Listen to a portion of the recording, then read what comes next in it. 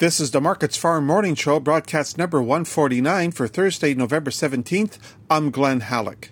ICE canola futures are weaker on Thursday morning, caught up in the declines in comparable oils. The January contract loses $9.10 at $873.30 per ton, and the March contract drops $14.10 at $857.80 per ton. News that the Black Sea export deal is set to continue helped to ease world tensions, even with Russia launching yet another series of missile strikes on Ukraine.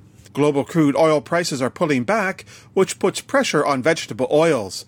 There are significant losses in the Chicago soy complex, European rapeseed, and Malaysian palm oil. Although the canola crush margins remain very high, they have been coming down over the course of the week. As the United States dollar regains strength, the Canadian dollar is lower on Thursday morning. The loonie falls back to 74.82 U.S. cents compared to Wednesday's close of 75.31. The U.S. Department of Agriculture issued its export sales report, and for the week ending November 10th, wheat sales are about 290,000 tons, which are to the low side of market expectations. Corn sales come in at nearly 1.17 million tons and are to the high side of trade guesses. The USDA says soybean export sales top 3.03 million tons, which are far above trade expectations. Soy meal sales are 267,000 tons, and soy oil comes in at only 400 tons, but both are within market predictions. In the 6 to 10-day outlook, most of the U.S. plains are to receive near normal to below normal precipitation. The Pacific Northwest, East Coast, and the South are to get normal to above normal precipitation.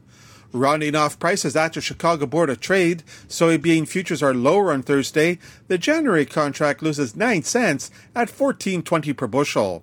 December soy oil drops more than 1.8 cents at 72.3 U.S. cents per pound. December soy meal nudges up 20 cents at 406.80 per short ton.